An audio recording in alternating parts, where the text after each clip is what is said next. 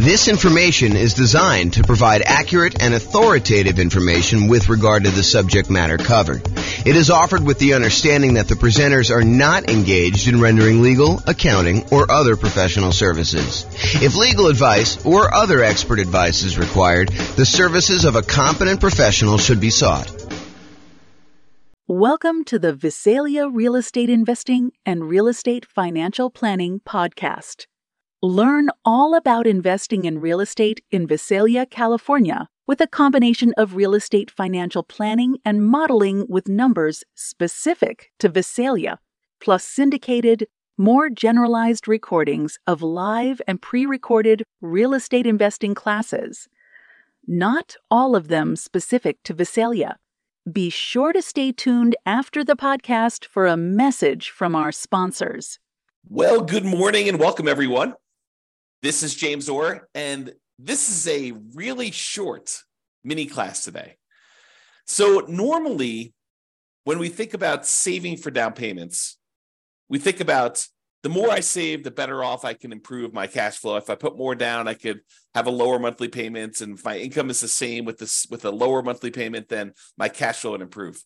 But sometimes taking money that you would have otherwise set aside for down payments can be used in an alternative way such that it is more effective. It'll actually make a bigger impact in improving your cash flow, improving the overall returns you're getting on your investment. And so that is what this, as I mentioned, very short class is about today. We call it alternate uses for down payments. And it really consists of this one slide.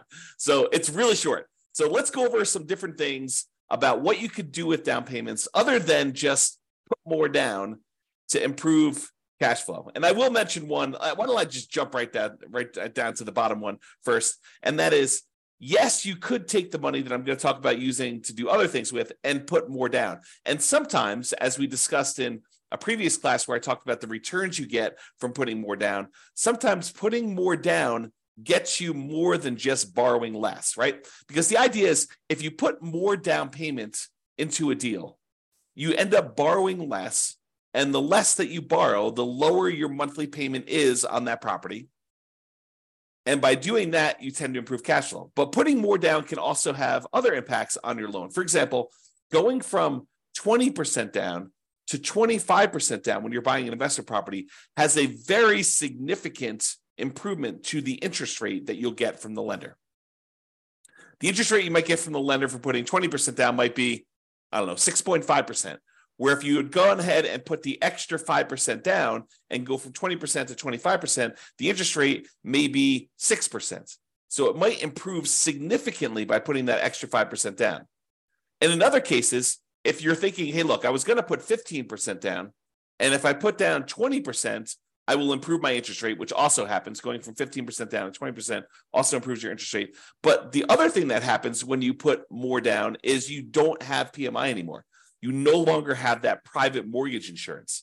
Remember, private mortgage insurance is the insurance that the lender charges, that the lender insists you get from a third party to protect them in case you default.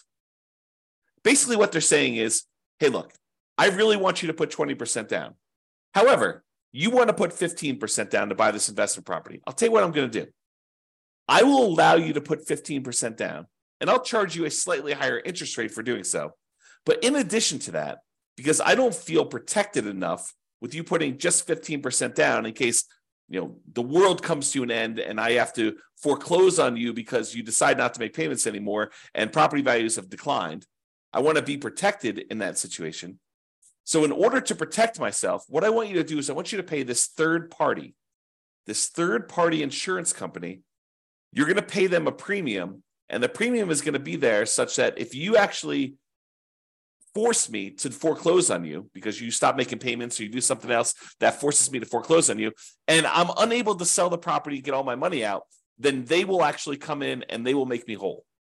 So it's an insurance product that you pay for as the buyer for putting less than 20% down to protect the lender in case you default. So the lender says, hey, look, You want to put 15% down? No problem. I'll charge you a slightly higher interest rate, and I will require that you pay for PMI, and the PMI protects me in case you default. And so you end up paying PMI and also a higher interest rate if you put 15% down. Or you could put 20% down, and then you have a slightly better interest rate, and you no longer have to pay this PMI, which could significantly improve cash flow. Okay, so that is like the traditional kind of like fringe cases, the kind of like critical points if you decide to put more down for using down payment. Now let's look at some other things you might want to do with your down payment instead of putting more down. So right off the top, more reserves. You could take money and you could put it into an investment property. And the challenge with putting all of your money into an investment property as down payment is it's illiquid. Once you put money into a property, it is much more difficult for you to get at that money. And in fact, if you think about it, it's most lenders, and this may change over time. So, go check with your lender as to what's current at the time. But as of the time I'm recording this, March 21st, 2023, it is most lenders are requiring that you have 25% of equity. In other words, another way of saying that is 75% loan to value is the highest they will go to allow you to access money and equity. So if you want to access equity in your property, the highest they will allow you to go to is 75% loan to value.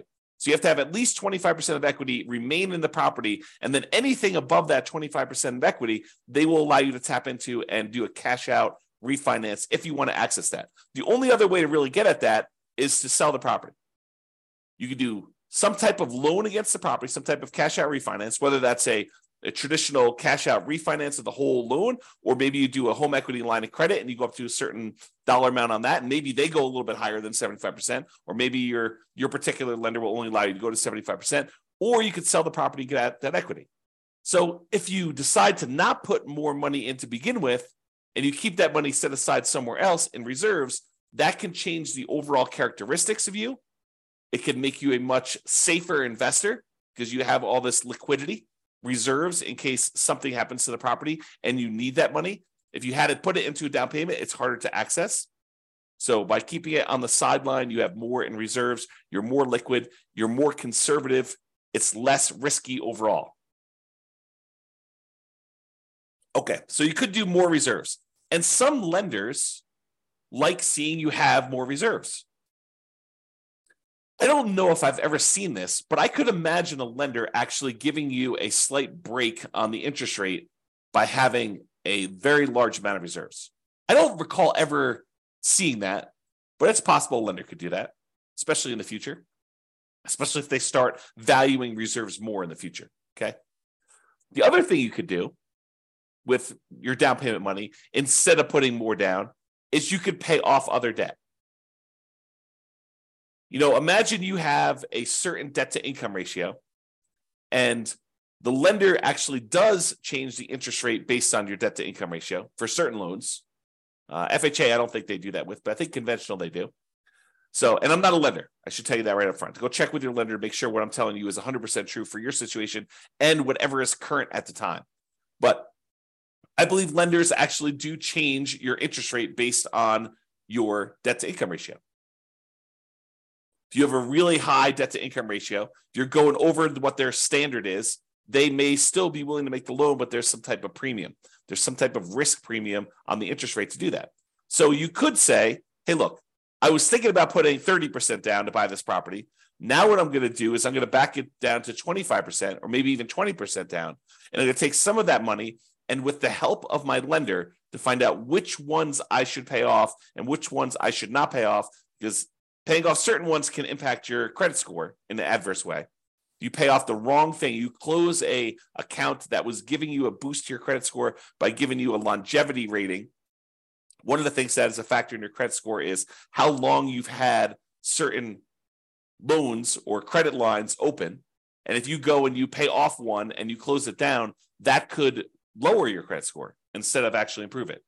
But the lender may say, hey, look, if you go pay off these 3 bills that you've got outstanding, that would significantly improve your credit situation, your debt to income in this case, and maybe even your credit score, depending on what it is and how it's all working out. It's not super straightforward, so I can't give you specific advice about it. You'll need to talk with your lender in detail before doing this. But if you tell them, if you go and they say, you pay off these 3 things, that will improve your DTI and I'll be able to get you a better interest rate in your loan. That may be a better use of that money than putting more down. Counterintuitive. But this is why you need to think about these things and you need to talk to your lender about it. The other thing that may be counterintuitive, instead of putting more down, hey, I was going to put 30% down, but now I'm going to actually only put 25% down. I'm going to take that extra 5%, maybe it's even not even that much, but I'm going to take that extra money and I'm going to use it to buy down my interest rate. By buying down my interest rate, it may improve my credit, my interest rate. By buying down my interest rate, it may improve my monthly payments so much more than putting the extra 5% down. And we did this math recently. Trying to remember what class it was, but we did a class where I showed you, I think it was how to improve cash flow. One of the strategies was taking money from seller concessions and using it to buy down interest rate. And I had the matrix up of what my lender sent over about how much it costs to buy down the interest rate so much and what that does to the monthly payment. And I think we did the math and I showed you, hey, look, if you just put this much more down, it would have improved your monthly payment by this amount. If you actually use it to buy down the interest rate, it improves it by this amount. And so it may be better for you to price out buying down interest rate on your mortgage instead of actually taking that money and putting it extra as down payment. Now, if you're only going to hold the property for a very short period of time, does it make sense to go buy down your interest rate for 30 years? Probably not. If you know you're going to be in and out of the property in 5 years, 6 years, 10 years, whatever it is, then buying down the interest rate for a 30-year period may not make sense. But if this is one of the properties that you plan on holding in your portfolio forever, it's going to be one of the ones that you've designated that is going to be the source of your positive cash flow in your financial independence, retire early sort of model, then maybe you do pay down the interest rate because you know you're going to hold that loan for 30 years. But this is why you need to understand what your plan is. If you're buying properties, you're going to use the strategy where you buy 10 rentals, hold on to them for a period of time, then sell off a portion of them to pay off the remaining. Maybe you don't actually buy down your interest rate because you're either going to sell some of them and you're going to take that money and then pay off your other mortgages. So if that's your strategy, maybe buying down interest rates doesn't make sense. But if your strategy is, hey, look, I'm going to buy a certain number of properties and these are the properties I plan on holding forever and ever and ever into retirement, then maybe buying down the interest rate does make sense. Okay. And the last alternate use of down payment, instead of putting more down, the last one I've got on here is deciding to prepay private mortgage insurance. So instead of putting another $5,000 down on buying your next property, which might save you, I don't know, $25 a month, somewhere in that ballpark, maybe $30 a month, depending on the interest rate, you could choose to prepay PMI. You take the $5,000 and get rid of a, I don't know, $160, $200, $250 a month private mortgage insurance payment. So instead of getting $30 benefit, although the $30 is for the entire life of the loan, by putting more down, you could say, look, I'm going to pay $5,000 in, and instead of having to make $150, $200, $250, whatever your private mortgage insurance payment would have been, instead of that, whatever it happens to be, $5,000 prepaying it, then you could actually choose to improve your cash flow by, let's call it $200 as an example, for whatever period of time you would have had that PMI. So if you would have had PMI for 5 years, you could figure out, would that have been a better deal for you? In a lot of cases, part of the reason why we might do this is because we would get improved cash flow early on when we typically need it the most. You don't always need improved cash flow early on. And sometimes you're willing to sit through that, uglier cash flow early on until the property's rents have gone up. Your mortgage typically stays the same unless you've got some type of variable rate interest rate, but your taxes and your insurance, your maintenance, your property management, they tend to creep up as well, but not quite as fast as that very large chunk of the mortgage payment on a property. Okay. So remember, let's just talk about private mortgage insurance. So private mortgage insurance, there's really 3 ways that we could pay it. Number one is you can voluntarily take a higher interest rate from the lender and have the lender give you a credit which could cover paying it up front. So instead of actually paying it yourself, you say, look, I will voluntarily take a higher interest rate from the lender. Okay, that's one way to pay it. The other way to pay it is monthly. You say, look, the private mortgage insurance premium is $150, $200, $250 a month, whatever it happens to be. It's based on a whole bunch of factors, which we'll cover in the PMI class. But basically, that PMI payment, it exists until you get below 80% loan to value, or with FHA, it never goes away. Okay, so you can do it monthly until you reach that criteria, or with FHA, it doesn't go away. You have to get out of that loan. You have to do a refi or sell the property, change out of the FHA loan in order to get rid of the PMI on FHA, which PMI on FHA is called mortgage insurance premium. It's called MIP, but same thing. It's an insurance premium to protect the lender. Okay. And then the third way is you could do a one-time lump sum upfront payment in order to get rid of the PMI. So those are really the three options. Sometimes they'll say, hey, look, you can pay a little upfront and we could lower your monthly payment for PMI. So you could kind of combine some of them if you really wanted to. But most of the time you're choosing one of the three as a discrete choice. Okay. All right. So that's all I got for you. So sometimes you thought money you were going to use as a down payment could be used more effectively in another area to improve your situation, to get better terms on your loan, or for you to look more attractive as a borrower, or for you to have a more conservative, safer approach in the case of more reserves. And focusing on down payment, it can be helpful, but be sure to take a more holistic approach and evaluate alternate uses to see if those serve you better. That's all I got. This has been James Orr. Hope you enjoyed the video. Bye-bye for now. With home prices up, mortgage interest rates up, and rents up, but not quite enough to counteract the higher prices and interest rates, cash flow on rental properties in Visalia is harder than ever. Book a call with the Real Estate Financial Planner to apply our proprietary 88 strategies to improve cash flow on your rentals. See the show notes for a link to schedule your call and improve your cash flow today.